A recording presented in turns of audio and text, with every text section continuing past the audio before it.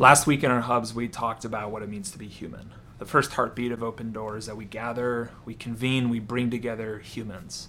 This week we're going to explore a second heartbeat, which is that when we convene or gather humans together, we provoke practice in the way of Jesus.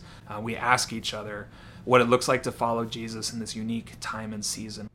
We're going to start with a few minutes of centering and grounding guided by the practice of Examen. The Examen guides us into prayer through 5 invitations.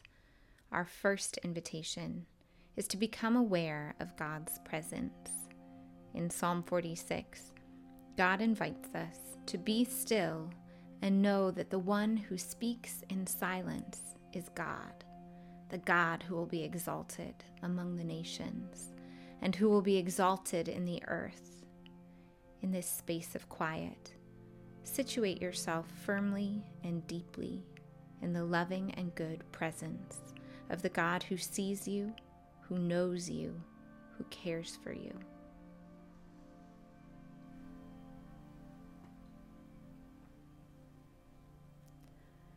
The second invitation is to review the past week with gratitude. As you look back on your week, begin with gratitude and thanksgiving. What are you grateful for?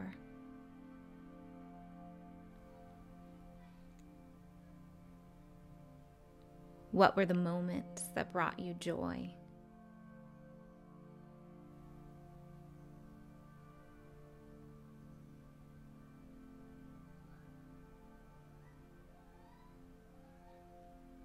What were the gifts of the last week?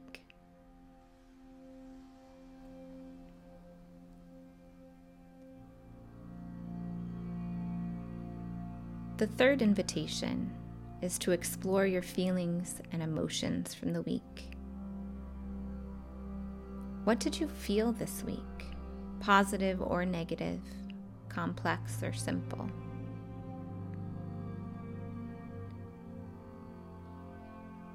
What surprised you this week? What delighted you? What frustrated you? When did you feel uncertain or insecure?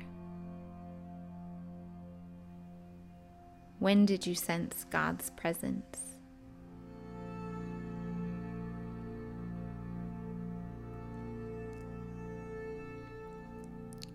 Our final invitation is to go deeper with one feeling or experience from this week. Choose one feeling from this last week to carry a bit deeper. Explore that feeling with curiosity and openness. To what people, places, or responsibilities does this feeling connect?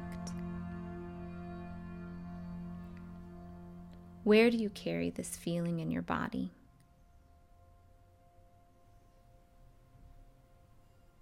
Imagine for a moment God's hand pressing gently on that part of your body, holding that feeling with you.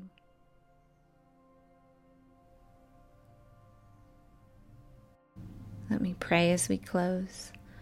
Oh God, may we live our lives with thoughtful attention and deep awareness of your unchanging love. Amen. Jesus called the 12 together, and he gave them power and authority over all demons and to heal sicknesses. He sent them out to proclaim God's kingdom and to heal the sick. He told them, "Take nothing for the journey, no walking stick, no bag, no bread, no money, not even an extra shirt. Whatever house you enter, remain there until you leave that place. Wherever they don't welcome you, as you leave that city, shake the dust off your feet as a witness against them." So the disciples departed and went through the villages, proclaiming the good news and healing people everywhere. This is a wild account of how Jesus invited his followers into a provocative and experimental way of life. Jesus is telling his followers to go and do the stuff that Jesus was doing. to trust in God's kingdom rather than the prevailing powers around them, to trust in God's abundance rather than stories of scarcity, to trust that the spirit of life is more powerful than any other, whether physical or political or psychological or spiritual. A short paraphrase of this passage might be, trust in God, live fully human lives, share the fullness of life with others, and do it together, publicly, visibly, in neighborhoods. So the disciples went, and they did these strange and provocative things, and they worked. It says they proclaimed the good news and they healed people everywhere. But if we keep reading, it's only a few verses later that they're with Jesus again. So there's this pattern where Jesus says, go and try this, and the disciples go and try this. And then they come back and they talk about how it went. And then Jesus says, now try this. And the disciples go and they try this other thing. And they keep on doing this process, this cycle, this circling back. So just a few verses after they've proclaimed good news and healed people everywhere, Jesus does this thing where there's a crowd of people and Jesus miraculously multiplies food. There's plenty of food for everybody. And the disciples are just stumped. They can't figure out how Jesus could have possibly done this. And then later on in the same chapter, the disciples go out and they try to help a child who needs to be healed, and they fail. Whatever they're doing now doesn't work. It worked at the beginning of the chapter, but at the end of the chapter, something shifted and changed, and now it doesn't work. And I can't help but wonder what it was like for these disciples to be trusted enough by Jesus to be sent out to do these provocative things that Jesus was doing. And then I wonder what it was like for them to come back and experience this sting of failure. But the disciples keep on coming back. They keep circling back to Jesus. When things work, they come back. And when things don't work, they come back. They keep on circling back. Life in the way of Jesus is not a one-time decision, but it's this series of provocative practices, and experiments, and circlebacks, and check-ins that point in faith to the work of God in the world.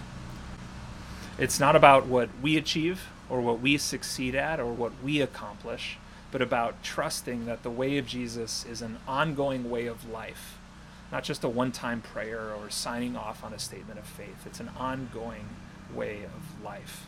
Dallas Willard says the process of growth and change in the way of Jesus is taking on bit by bit Jesus' ideas and images about God, life, and the world so that they gradually replace our own. I love this because there's this sense of process, bit by bit, step by step, practice by practice, conversion by conversion. We follow the ever-resounding invitation of Jesus deeper and deeper into life in God's kingdom. It doesn't mean we always get things right. It probably means that there's 100% chance that we're going to get a lot of things wrong. But we enter into these practices and experiments surrounded by grace, which means we keep on going, we keep on trying, we keep on practicing, we keep experimenting, and we keep circling back together in the way of Jesus. And if we look at the pattern of Jesus inviting people into these provocative practices or practicing these provocative things, there's a few principles that seem to rise up. It's almost always in community that Jesus is doing these things or sending people to do these things rather than in isolation. It's only on a rare occasion that Jesus has a one-on-one conversation with anyone. More often than not, it's a public or social setting. There's a group of people gathered, and Jesus is in conversation. And it's usually involving a public or a social thing that's happening. Jesus almost never sends people out on their own. It's always 2 by 2, or he sends out the 12, or he sends out the 72. They're sent together. And it almost always is addressing a felt need or a pain point from the lived human experience, rather than some kind of esoteric or cognitive exercise. Someone is hungry and they need to be fed. Someone is sick and they need to be healed. Someone is being excluded by a structure or a system, and something needs to change. Someone is hopeless, and they need hope. Someone is holding on to anger, and they need to forgive.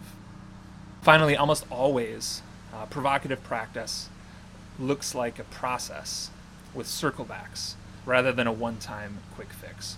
And it's not that people need to be healed over and over again of the same thing, but that everybody has some kind of starting point. So for the young ruler, or for Zacchaeus, it was their relationship with money that was the starting point. For Nicodemus, it was his relationship with the religious structures that he was involved in. For the woman at the well, it was social isolation. But there's almost always a process and circle backs. Trust and faith aren't static, but dynamic and growing realities. It's a trajectory more than a quick destination. We started all this with the first 4 invitations of the Examen. And we're going to explore together, as part of our questions and invitation into practice, the 5th invitation of the Examen, which is to look ahead to the week coming up. If you were to use one word to describe the week ahead, what would it be? What's on your plate this week? What does your schedule look like? What's on your calendar? What's a pain point from the week behind you that could be faced this week with a new practice? Who's with you in this? Maybe who's with you in that specific pain point? Who's with you this week? Who might you invite in? And finally, what's the next step that you'll take as you move forward with this?